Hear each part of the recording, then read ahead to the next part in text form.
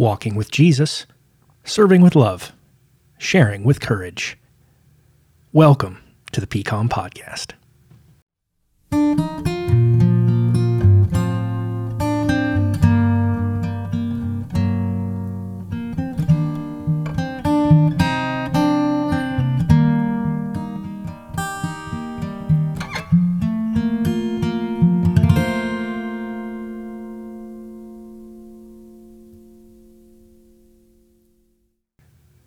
Hey everybody, Dan here for the third Tuesday of the month. As always, if we haven't met, please come say hi. I'm the bearded church historian that gets to serve in a number of ways here at PCOM. I was actually just thinking about this. I was thinking about my father-in-law, that's Beth Ann's dad, who was a successful singer in Los Angeles, a session singer. And if you don't know what that is the best of the best voices, and they can be given music to read and they go. And so he's sung on movies and TV shows. He is an alum of USC, hence my family's connection to the school as fans. Apologies to the UCLA people. It's something we got to work out. But he had kind of a strange job, just kind of singing on big shows and movies from time to time. He worked different hours, and on account of that, was able to spend time serving the church in various capacities. He was a worship leader for a long time. He actually has written a number of songs. One of them, Think About His Love, has been sung in our sanctuary service. I bring him up because I found myself in a similar position. I have a very peculiar job. I am the writer and the host of the Christian History Almanac with 1517. It's a podcast. I work from home. I read all the time. I always say it's the strangest job that it didn't even exist when I was in grad school. There were no podcasts, but doing it allows me the freedom and the time for my family, of course, but for my church family as well. And so I get to serve as kind of a fill-in at church when the pastors need a backup for preaching or teaching. I can jump in. I was a fill-in speaker at Ride last year when the speaker became ill, and so we all pitched in and got that done. And of course, with Roots to Fruits, that's something I'm just very, very stoked about on the Spiritual Formation Committee, and been working through the idea with all of them and with Pastor Daryl. And I'm going to be doing some teaching next year, this coming year. So it will be a 6-week series on the Apostles' Creed. I think that's the clearest and cleanest confession of faith that unites the whole church. It's a really old confession, and when we understand it and tie it to biblical passages, it really is a unifier, right? It can unite USC and UCLA fans even, and maybe even Dodger fans, but that's a sore subject right now with Shohei Ohtani ditching the Angels. So, well, it's almost Christmas. It's Advent. It's Advent-miss. There are some that want a strict separation of the seasons. It's kind of nice. In the Presbyterian tradition, the church calendar has not always been used. And I've said before, I like the way we use it at PCOM, kind of with an open hand, right? We can use it. We can play with it. We aren't bound to it. But it can help us keep connected not only to the universal church and those churches that use the church calendar, but to a rhythm of the year, to a preparation for Easter, and then a time for the church year, and then a time for preparing for Christmas. And that's Advent. And Courtney mentioned in both her podcast and her Advent class that Advent is about waiting and receiving. And these are two really hard things. I want to reflect just briefly on that receiving part. Pastor Courtney mentioned that this is hard for us to do, right? We want to give. And that had me reflecting on what we call the thing we do on Sundays. Now, in the Catholic Church, where the Church of the Reformation came out of, what was it called? It was called the Mass. Now, I may have mentioned this before, but where does that come from? Well, it comes from the final words of the service that used to be spoken in Latin ita missa est. That just means go. It's the dismissal. And so the whole service became the name for the thing you hear at the end. And so if you didn't know Latin, you would just wait to hear that magical word, and that meant you could go. And just, so I'm going to shoehorn this in real quick. One more similar story is Hocus Pocus, the magical incantation. Some believe it comes from people not knowing Latin, and during the blessing of the elements for communion, the priest would have his back turned, he'd be behind a screen, and he would say, hoc est corpus meum, hocus pocus. And so it was associated with magic, something happening to the materials at the altar for the Lord's Supper. So back to Mass. We don't call it a Mass, so what do we call it? I think worship is a fine word, right? We use that from time to time. I think it's certainly what we're doing. And sometimes we refer to it as a service. And that has some interesting history.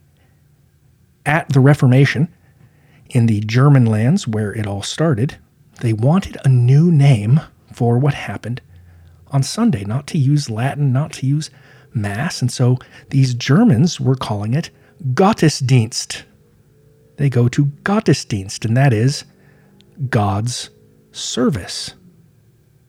It is worship, but it is God serving us. I love that. We are met. We are refreshed. We are served. We are reminded who we are. So, just as Advent is a time of being served, so is every Sunday the Gottesdienst, God's service. Now, over on my program, the Christian History Almanac, we have a real Christmas bonanza, something I've been doing for the past couple of years on the show.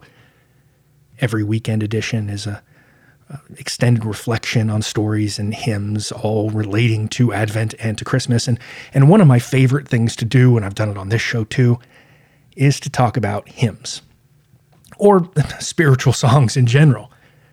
When I came to faith in my teens, my late teens, I was not a good reader. I didn't read very much at all. I was, I was a high schooler. I was a little lazy.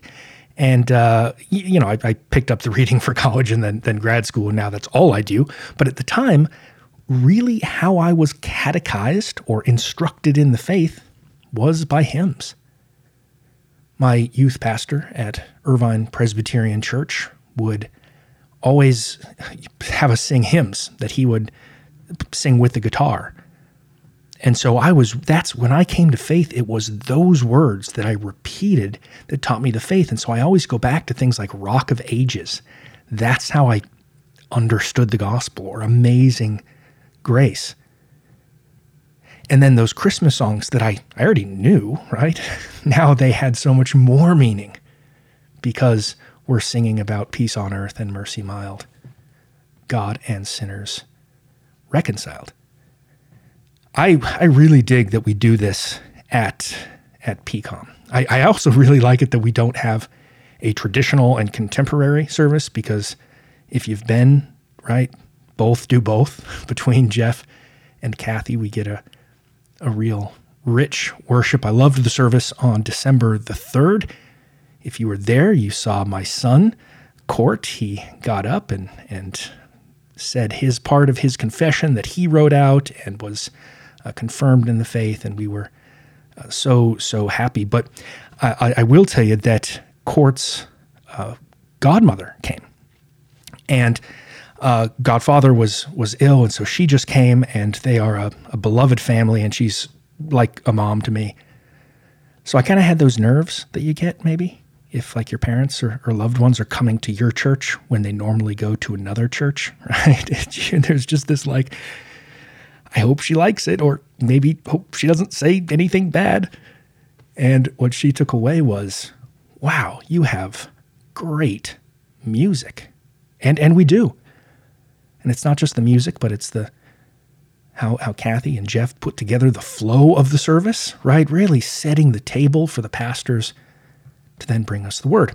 All this to say, I love church music. I love what we're doing. I missed last Sunday, which really bummed me out. The great Van Voorhis illness of 2023 has been sweeping through our house. It has knocked us all out to some extent, but I think we're almost out of the woods. But the Sunday prior to this Sunday, if I remember correctly, because I was helping with communion, we had Let All Mortal Flesh Keep Silence and Of the Father's Love Begotten. Two of my absolute favorite Advent hymns. So rich, so ancient. As far as Let All Mortal Flesh, it was perfect because it was Communion Sunday, and that is a communion hymn. And get this, if you listen to today's Christian History Almanac, wherever you get your almanacs, your podcasts, I do a whole reflection on the history of Let All Mortal Flesh Keep Silence. And so what about that other great Advent hymn? Let's reflect a bit on that. Of the Father's Love Begotten. One of the things I love about these hymns is how old they are. Both of these hymns come from the 4th century, right? The 300s. That is old. Most hymns aren't that old, but these are. And so when we sing them, even in English or even with a modern tune, we are connected to that ancient church saying the same words. And then those same hymns, because they belong to the universal church, are sung across traditions. So, Of the Father's Love Begotten, kind of a chanty song. It comes from a Latin poet who lived in Spain in the 4th century named Aurelius Prudentius. He is one of the great poets of the early church. He has a famous collection of 12 poems that were used, 12 cycle poems, so quite large, and 6 were to be done during the hours of the day, and then 6 for special occasions. And that's where we get Of the Father's Love Begotten. Now, as I mentioned, most hymns we sing, even the really old ones, come from the 18th and 19th century.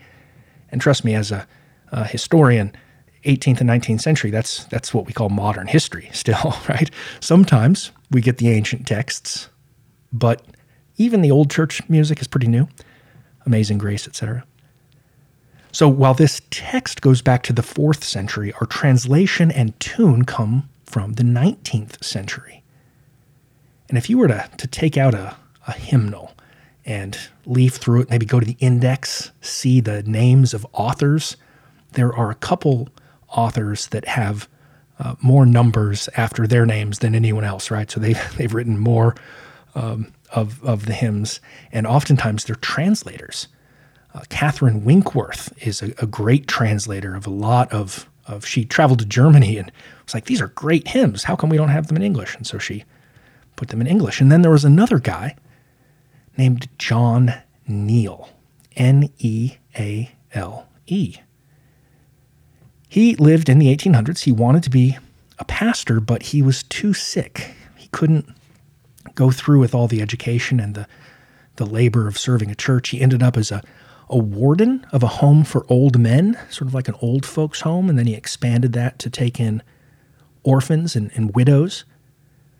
And in his spare time, he translated hymns into English. Many of them Old Greek and Latin texts. I have, by my count here, 419 hymns by John Mason Neale, most of them translations. And what's fascinating is he took no financial interest in these translations, right? The 19th century is when the first ideas of copyright and who owns what content. And Neale, who was no rich man himself, said, I'm not going to take any money for these. These belong to the church.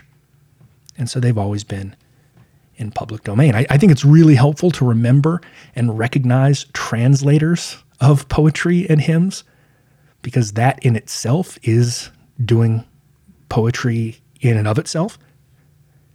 As someone who's worked in German and Latin, I don't have to make those rhyme or even poetic. I just have to translate enough so that I can get the idea enough so I can work with it in English. So here's to John Mason Neale and this text that he went back to Prudentius of the Father's love begotten and put it in English. If you don't mind, I'm just going to read the stanzas because I think they are beautiful poetry and great to reflect on, and then a little reflection on that. Of the Father's love begotten, ere the worlds began to be, he is Alpha and Omega, he the source, the ending, he. Of the things that are, that have been, and that future years shall see, evermore and evermore. Oh, that birth forever blessed, when a virgin full of grace, by the Holy Ghost conceiving, bore the Savior of our race. And the babe, the world's Redeemer, first revealed his sacred face, evermore and evermore. This is he whom heaven-taught singers sang of old with one accord, whom the scriptures of the prophets promised in their faithful word. Now he shines the long expected. Let creation praise its Lord. Evermore and evermore, O ye heights of heaven, adore him. Angel hosts his praises sing. Powers, dominions, bow before him, and extol our God and King. Let no tongue on earth be silent, every voice in concert ring, evermore and evermore. Christ to thee with God the Father, and O Holy Ghost to thee, hymn and chant and high thanksgiving and unwearied praises be, honor, glory, and dominion, and eternal victory, evermore and evermore.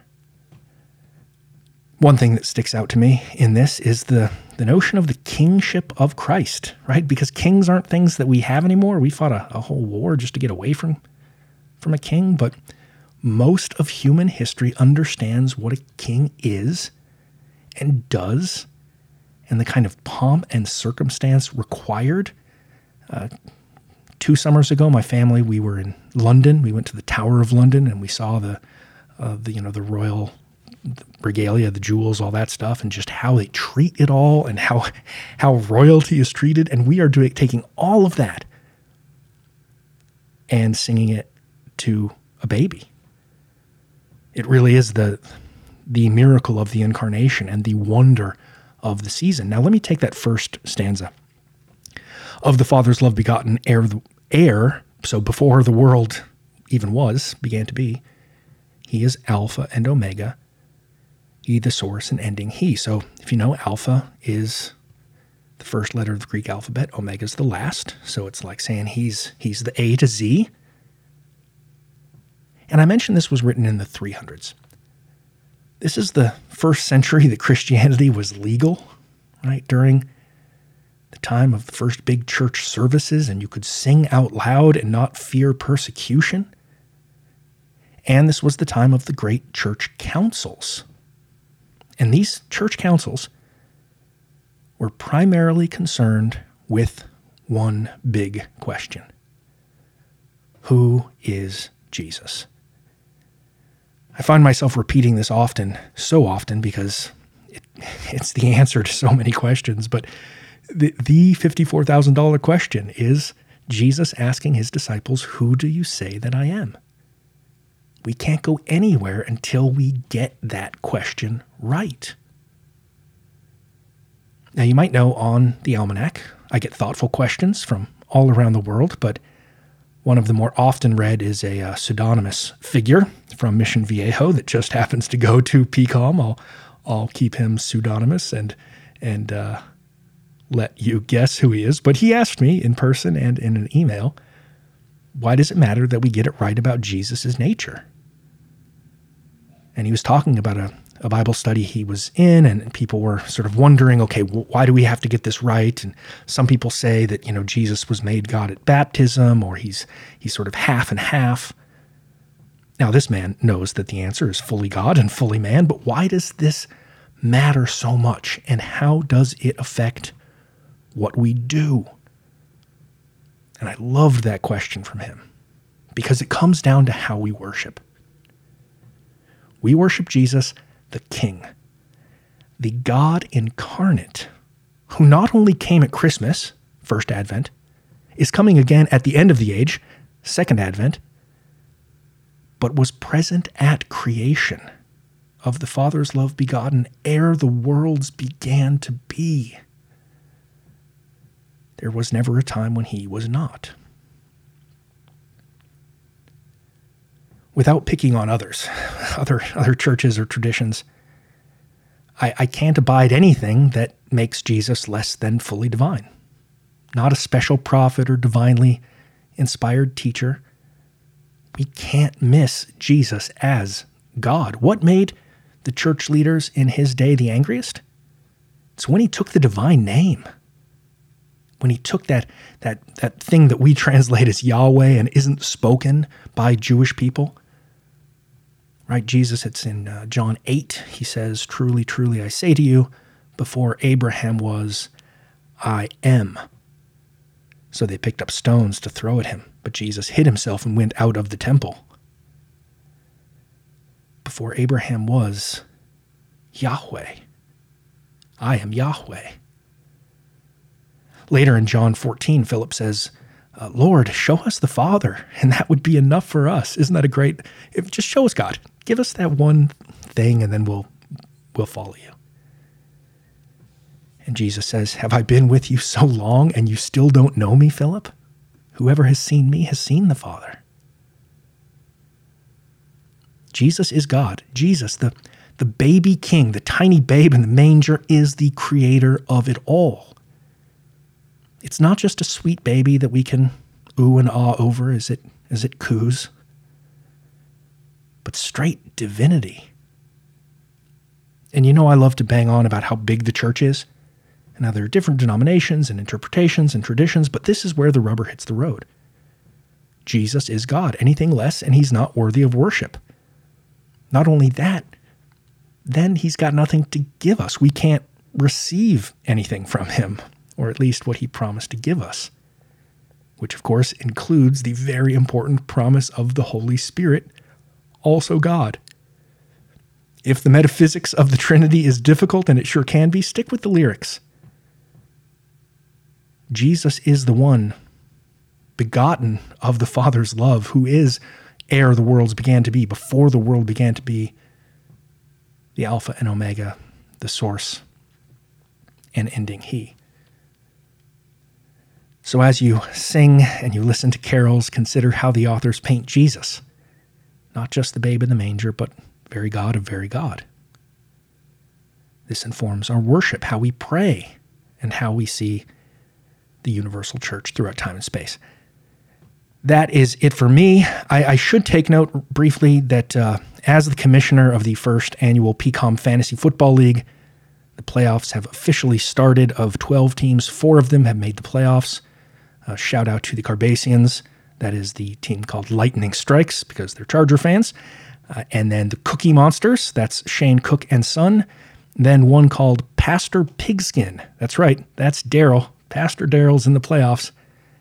And the final team to make it was the VV Ramily. Oh, that's right. That's me and my boys. I'm currently playing Daryl, and he might win, but I just need to make note here. My second, third, fourth, and fifth round picks all went on the IR. So listen, just playing with house money here. Happy to be there.